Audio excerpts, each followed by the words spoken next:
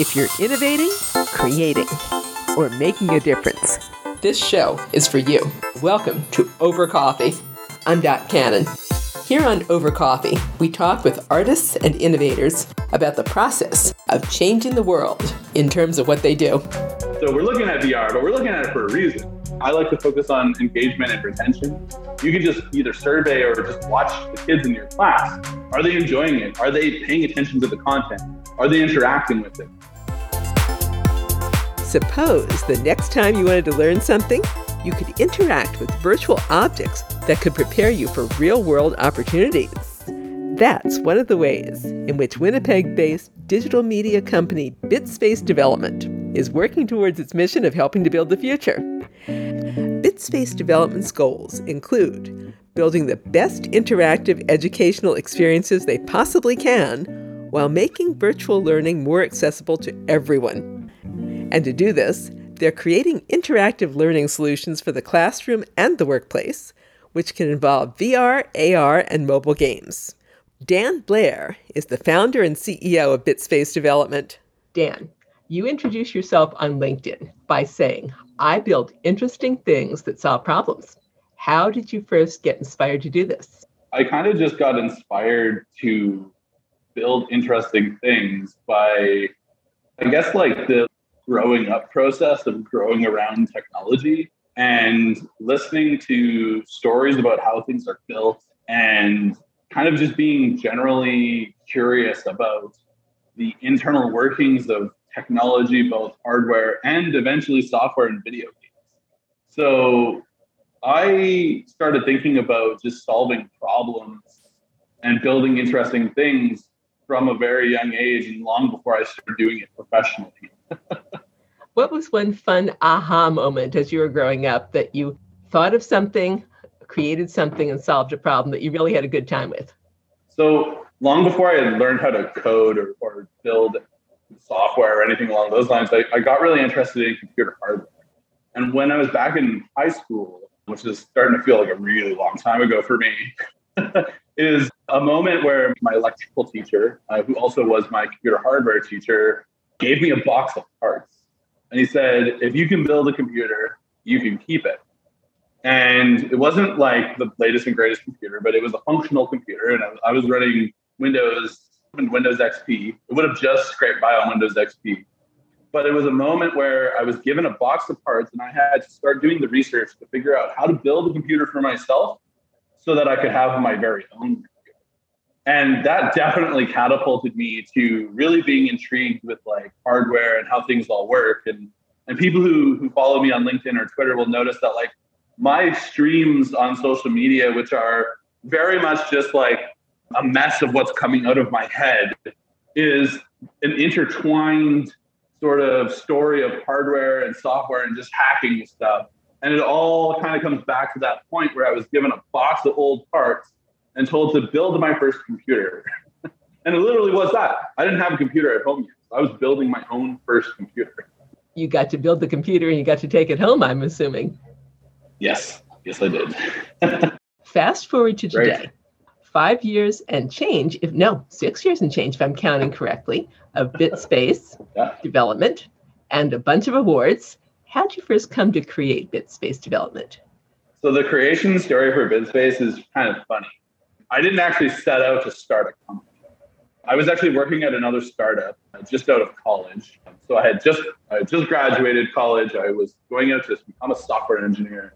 And there's young, bright-eyed Dan, 6 years in the past, really excited to just start building things. But what I had done while I was in college, because there's some pieces that lead up to this, which all kind of accumulate to a story where I felt like I was making up for lost time, propelled me to really get out there and network. So I started getting really connected in the startup community and the hacker spaces and stuff along those lines. And what that ultimately led to was me being introduced to my mentor. And so my first mentor, his name was Guy Dugas. He used to be the chair of the Computer and Applied Education Department at Red River College here in Winnipeg, where I'm located. He also happened to live a couple blocks from me. And so what happened was I was offered a project in the summer after graduating while I was working somewhere else to build my very first, it wasn't VR, but it was using 360 technology, my very first immersive project. And I would be doing it as the leader of a team. And so I took a leave of absence from the company I was working at. I fully intended on going back, and sorry guys, I never did. But I took a leave of absence to get some experience leading a team. But what I didn't know, because I also happened to be a business school dropout, because business isn't for me. I didn't know that I didn't need to incorporate a company to accept a contract. I thought I had to have an actual company to do contracts. So I went ahead and I registered a company. And here in Canada, it's only $200 to do that. You just pay the $200 to fix it up later. So I registered a name and did a first draft on a logo and never changed it and never changed the name. And what I found out was I didn't actually know how to stop doing it. So I had this first contract and a space, and we ended up doing an applied research project in the space, which ended up winning an award through Polytechnic Canada. And that was for creating an applied education space for bridging startups with students to create opportunities at high-tech jobs of the future, but also create opportunities for local startups where I'm from to get access to talent and space that they wouldn't otherwise be able to afford. And it ended up being an astounding success. The school still runs the space. We've had tons of companies come through, but I was the original entrepreneur in residence, and my initial research project was what led to that. And that first project was for another one of my mentors named Michael, who was running the Teaching and Learning Technology Center at the college. And since his retirement, I've actually hired him to come work for me. So he now heads up the education department here at Bitspace.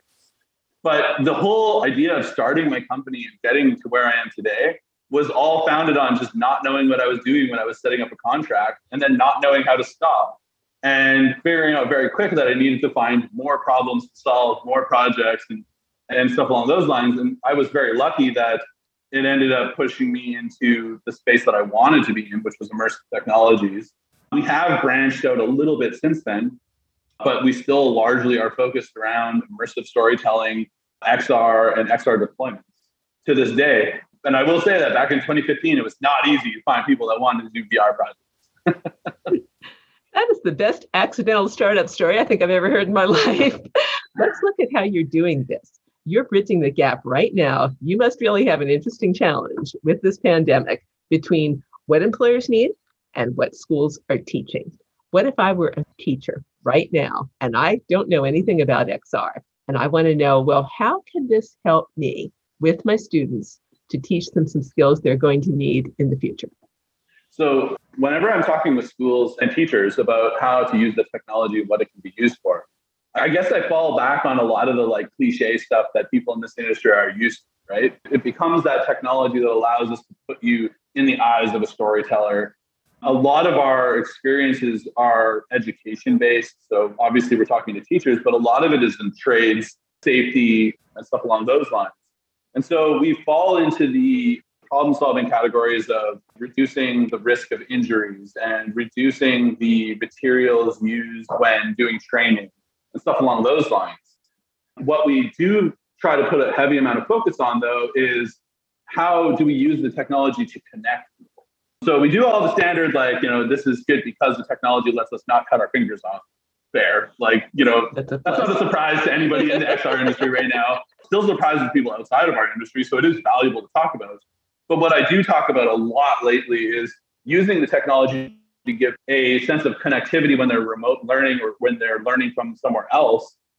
Maybe they don't have to travel to Canada to study abroad. They can join a virtual classroom.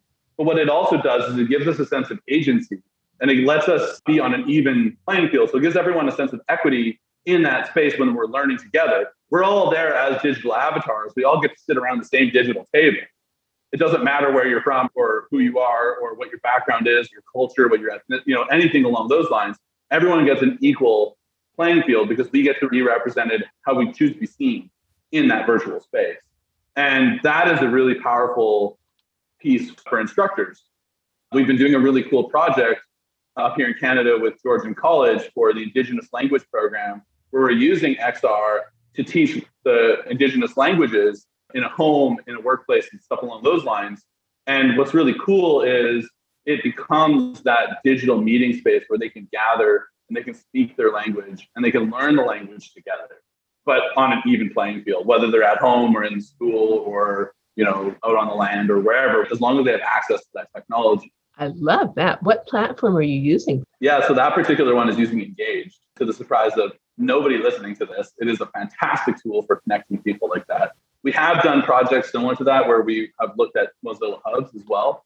In fact, we use at BitSpace Mozilla Hubs. We have a branded instance of it that we run, and we use it to meet every single day. So with our staff, we're still fully remote at BitSpace with the exception of our warehouse team for the hardware prototyping. Kind of hard to put a CNC mill in one of my staff's basements. But for the art and development and education teams and sales and marketing, they're all remote.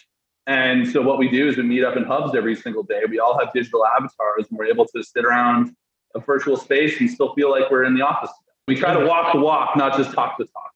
Engage, Mozilla Hub, and if I'm not mistaken, you have been remote since the start of the pandemic. Is that correct? Yep. We were actually trying to beat the curve, had started planning to go remote. It just so happened to be that the day we went remote up here in Winnipeg was like the day before all the businesses were mandated to go remote. We had to do a full shutdown. So we were one day ahead of the curve. We thought we were going to be at least a couple of weeks, but yes, we went remote and we never opened up. We do have our space now that things are easing up a little bit here. I think at this point, 99% of my staff have been vaccinated. So we are at the point where we are making it optional to return to the office. However, we do have safe work procedures around, one person per room and, masks and social distancing and stuff along those lines. But we do use the VR space to connect more humanly together. What are you seeing in terms of new platforms? The AltSpace, the Mozilla Hub, and the Engage.io, but what's coming out new that you're going to be keeping an eye on for platforms for XR connection? So we've been exploring all kinds of spaces. We've been mostly focused on how to enhance the way that we're using the existing platforms. However, we have been exploring other collaboration tools like Big Screen and stuff along those lines, mainly because we're looking for not just other ways to do a classroom get together, but other ways to connect with the team for other activities. So can we get together as a group and play a game together? Can we get together as a group and watch a movie? I think that that's where we're going to see a lot more growth in the platform space. There has been a few others. I don't want to name too many names because there's been some shortcomings on what we found in regards to applications for ourselves and our clients, but there are some really exciting things coming down the pipe. But yeah, I don't want to name too many names of friends in the industry. Yeah, let's not get anybody in trouble or do a commercial here. But what I will ask you, and this amounts to a shameless plug for what you're doing, you have an XR experience planner on your website. And a lot of our listeners are makers, artists, educators, etc. I'm going to ask you if you might take me through planning an XR experience for somebody who's never done one. Let's say we've got an art teacher and they're going to do a maker festival. How might they do something like that in XR?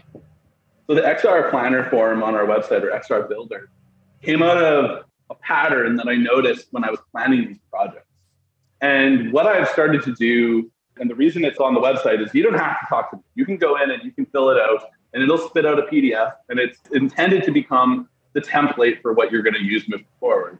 But it walks us through the steps that we find are really effective in how we ultimately plan and build something.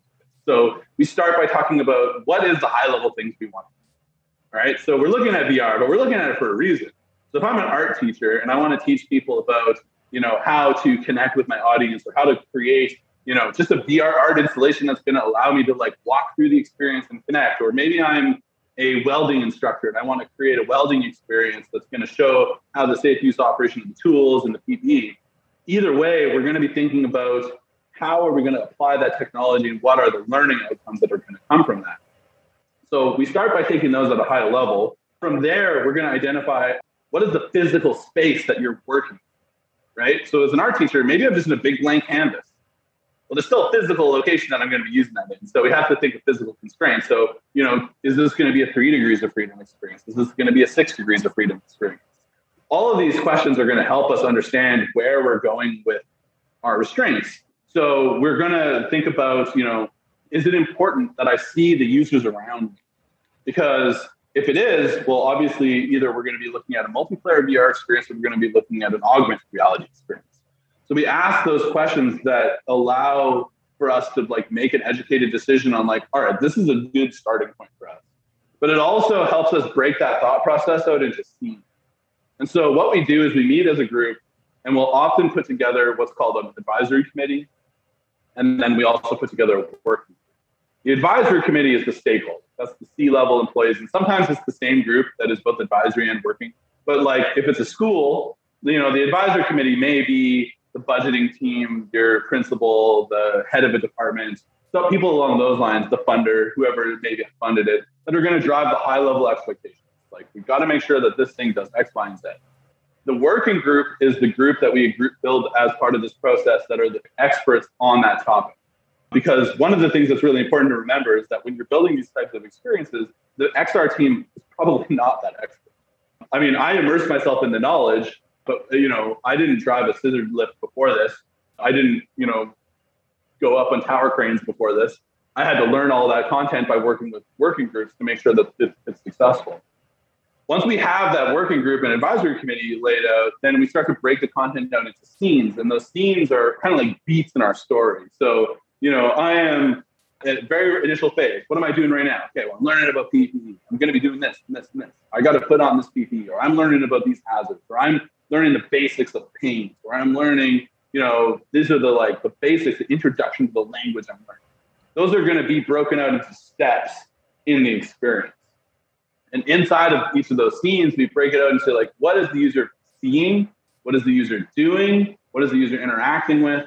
And what is like the overall, you know, experience supposed to provide that user? So, you know, if I'm on a job site, I'm learning about power tools. In this initial scene, I'm picking up a manual and I'm handing it to my instructor. They are going to now teach me about that tool at a high level. The next scene is, all right, now I've got my PPE. What is the PPE used for? Am I putting it on my head? Is it just being presented to me? Depending on what kind of experience we determined in the previous step. After that, we start to plan, all right, we've got our content, we've got our high-level items. How do we measure that it's even successful? Right? So we start to think about those key performance indicators. And I like to focus on engagement and retention. There are other metrics that we look at, but engagement is really easy for an instructor to look at because you can just either survey or just watch the kids in your class. Are they enjoying it? Are they paying attention to the content? Are they interacting with it? And then retention, well, if we're teaching them something, we should be able to have them recall that information, whether that's a quiz built into the VR experience or as part of a facilitator guide for a classroom quiz after the fact. One thing that I like to push is that the XR experience doesn't have to encompass the entire experience. It can be a resource built into an overarching course. So I'm very polytechnic in the way that I approach education in the sense that like there's both hands-on components, but there's still a theory and there's a classroom component because the teacher still plays a role. So if it's being applied into a classroom scenario or a training facility scenario, you can still play on what the user just did in XR by incorporating it into other activities. So whether that's quizzing or other physical activities happening, but you know, it can be built into something along those lines. So we'll often do that as a facilitator guide. So we'll plan out, do we need a facilitator guide as part of this experience? After that, we have to start thinking about the physical restrictions that we're going to have.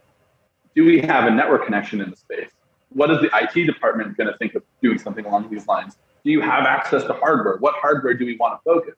And often that will lead into an ideation session or an exploration session, which is generally easier with local clients, but we've actually done it with remote clients as well, where we try hardware. Because it's still not uncommon that you'll talk to a client and they won't have tried, you know, they may have tried a VR headset, 3 years ago. They tried a CV1, but they haven't tried the Quest. Or they've tried the Quest, but they can't deploy the Quest into their organization. So they're looking at the Vive hardware. So they want to go Focus Plus 3. And, maybe they've never tried it. So what we'll often do is have people come down to our space, either our warehouse or our office, and we'll actually play all the headsets, which is incredibly important because it gets them an understanding of like, okay, what are the physical restrictions? And then the final piece, after we've actually, planned the project, is we start looking at the space that you're going to deploy it to in more detail. So I created what's called the safety deployment checklist. And I think about the physical safety, the environmental safety. So like, so the physical would be like, are you going to try and do this VR on a stage? Don't do that. So, is it physically safe to do VR in that space? The environmental space is like, more safety for the headset. Like, are you going to try and store these things to your light? And then the third piece is the medical piece. So often we will take a lot of consideration into accessibility. So if it's a 360 experience, we also have at least one iPad on site that can run the experience as well. We built a platform for delivering 360 content. It also happens to work on other hardware implementations, right? So we can do it on a PC or an iPad. Someone with epilepsy is going to use these experiences. We probably shouldn't put a headset on, right? Or, people that have trouble with their eyes, or there's all kinds of reasons why you can't put a headset on. So that allows for us to be able to accommodate everything. And then after that, it comes down to planning out the actual development process. But at that point, once you get to the end of the form, you're at that point where you have these resources, you have that initial plan, you've broken it into scenes, you've put the content in. And that's something that we do either with our clients or, like you mentioned, it's on our website. You can fill it all out yourself, get your PDF at the end, take to someone else, send them our love. But, it's there to help people, because I have found that, like, we've done enough projects at this point that there are patterns to what makes a successful XR project. And we tend to encounter the same things over and over again. The person that's been doing it for 30 years that doesn't see any reason to change the way that we learn. The person that, is hesitant to technology or is afraid that it's going to make them irrelevant in some capacity. So there's ways to get around all of that. And the best way is to engage those people. So, don't try and shy away from the guy that doesn't want to do it because he's been doing it for 30 years, or the person that is afraid of becoming irrelevant to XR, because they're not. And it's not going to change the way they're doing it. It's going to enhance it. But engaging them in that, those are the people that you should bring onto the working group, because they are the ones that are going to ultimately bring the most valuable insights. Because if we're going to build technology, we want to build technology that matters. We don't want to build it for the sake of building. Let's give the link where people can find out more before we continue. Excellent. Yeah, you can get a hold of us at our website at bitspacedevelopment.com, and you can find our VR builder tool at vrsafety.net. You mentioned epilepsy. You wouldn't want to put a headset on somebody that has epilepsy, or if somebody has a visual problem. How do we make XR available to everybody? Is that possible today? So there's definitely challenges to accessibility for everybody. That comes down to smart design. So, unfortunately, there's always going to be a barrier where we have to try and overcome it. But incorporating designs like, if you can incorporate a gamepad into the design experience, then you can incorporate the Microsoft Accessibility Controller, which allows for a more robust input method. Obviously, that will have some challenges without reaching out and grabbing things. But when you're creating the interactive components to the game, if you don't shoehorn yourself into the experience where you have to be able to reach out and grab something, like if you can line up a crosshair and press the A button for an accessibility mode, then someone that's stuck in a wheelchair that doesn't have full mobility on their hands can still look over and grab that thing. I do find that some of the more simple forms of XR, like 360 content, is more inherently accessible because we can focus just on gaze inputs. Or by using a tool like an iPad, we have taken our more robust experiences. So one game that we worked on was called Level Up. And Level Up was developed for an organization called Safe Workers of Tomorrow, which put youth in various jobs that they might have in real life. So they might work in a restaurant, or they might work in a warehouse. And what we did is we also created a 3 degrees of freedom version of the game, which allowed for, you still got the 3D environment, but you could play it through the web browser, or you could play it with an iPad, for example. And it did add dev cycles to the game. So obviously it's a balancing act if you're a software development team. But what it ultimately allowed us to do was incorporate everybody. Everybody could learn about those hazards and react to them. Now, obviously, the accessibility version has compromises to make sure that it works for everyone. But it is definitely possible with accessible design. And there's different ways to consider accessibility. We've spent a significant amount of time out in our labs incorporating tools like 3D Rudder, which allows for you to be able to, it's an alternate locomotion tool. It allows you to move through the space by just tilting your feet on a platform. Another piece that I've been exploring is the cyber shoes, although it isn't quite as accessible as 3D Rudder, but there are different ways and different tools that you can incorporate to allow for you to really explore the space and still be able to move around, even if you aren't able to get up and physically move. But obviously, like, there are different things to consider. So accessibility for movement, or accessibility for interactivity, accessibility for people that may have color blindness or epilepsy are all going to be considerations that we make. And especially if you're in a school setting, they're responsible decisions to make. So that is definitely part of the discussion that you need to have. I like to think we'll see more and more of that for the future. What's next for BitSpace development? What are you looking at that you can tell me about as we look forward to 2022, 2023? So BitSpace is spending a significant amount of time on our R&D side, exploring more on the AI and the dynamic infrastructure and the digital twin aspect of training. So BitSpace is a member of the NVIDIA Inception program, and we do have currently a warehouse where we run our servers, NVIDIA GPUs, for creating and training models that are being used in some of our prototype experiences right now. That will become more and more prevalent in our experiences as we move forward. But our big focus right now, outside of just creating robust XR experiences, is bringing more of an artificial intelligence approach to those experiences.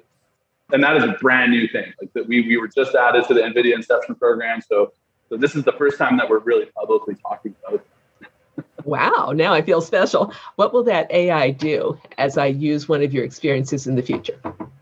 So our focus right now is on incorporating our IoT data collection peripherals that we've been designing into physical locations to create a robust digital twin. And on the AI front, create a smart system for both managing real-world environment variables that you would be interacting with, but also creating scenarios based on that data that you would have to react to. So, for example, if I'm going to create a digital twin of the warehouse that I'm working in right now, perhaps I am monitoring the electrical consumption, the heat, the airflow, and perhaps the AI would create a scenario where the room temperature is getting too hot. We didn't open the front door to cool down the space, and we're going to run into physical problems in the back for a training scenario. So it would be able to dynamically create those training scenarios that we would want to put a user into in the space. This is going to be amazing.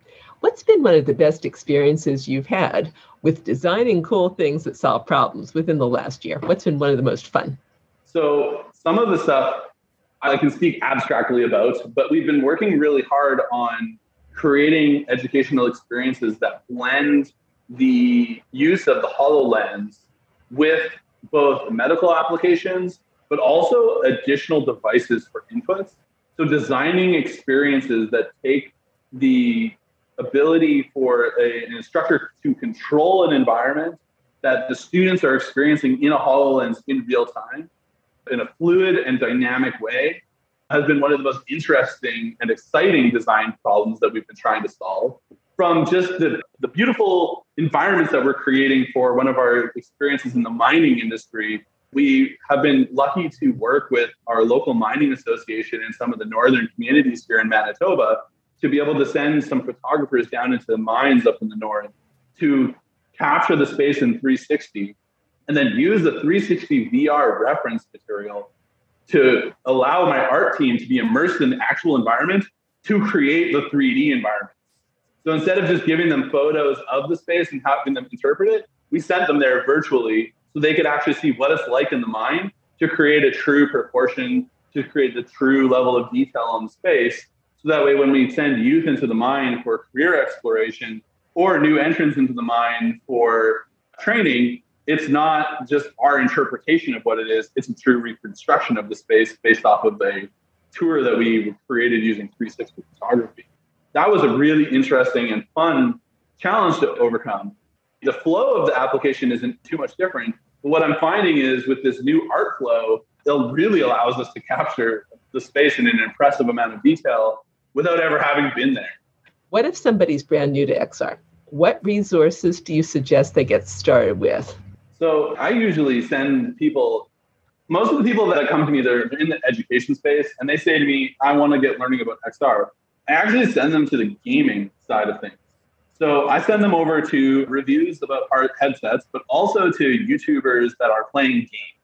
And the reason for that is that I want them to understand the limitations and the capabilities of the hardware from a gaming perspective, because all of that is available to us in education. We can create fun learning environments. We can create fun learning content. But I also send them to VR arcades to play. So if they don't have access to the hardware themselves, I send them to go and get access to the hardware. If they're local, I literally just set it up for them. But I send them in to just start exploring. There are all kinds of books and podcasts and resources that they can explore. And that is an ever-changing list that I can never think of off the top of my head. But I often will tell people to play. And playing is going to give them the best and most realistic understanding of the technology and the limitations of the technology. It does seem like playing is the number one way to get into anything technical without too much stress or hassle. If people could only get one thing from you and from your work about innovation, creativity, and making a difference, what would you really like them to take away from you? The number one thing to take away from me is not even necessarily about the hardware or the technology I'm specifically focused on. It is that when you think about like how my company got started and where I came from, like I didn't come from a business focused family. I'm the first of all my core family to start a business and to go down this road, is that anybody can do this kind of thing if they are curious and driven to get out there, and that there is a true power in mentorship and opening yourself up to people that can help you along your journey. For me, what I try to inspire people with and for them to take away from me is that everything that I have accomplished so far has come from just trying to do cool stuff, but not changing course on what I want to do and what I believe in. And it definitely has its ups and downs. So you're probably not going to jump into it and immediately just be like, make and bank. You're probably going to have struggles and challenges to overcome, but to stick with it, and that you're better off to try and fail and learn than to always wonder if like your idea was possible or if you had made the right decision. I just try and fail as fast as possible and move on to the next thing that I want to try and conquer. Dan, thank you for your time today. Thank you for having me. You and I have been listening to Dan Blair, founder and CEO of BitSpace Development in Winnipeg, Manitoba. Find out more about BitSpace Development's interactive educational technology at bitspacedevelopment.com. That's bitspacedevelopment.com. And get a look at their VR safety tutorials. You'll find those at vrsafety.net.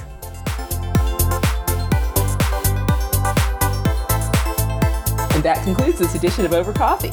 Thank you for listening. Listen to more Over Coffee podcasts at twomavericks.com.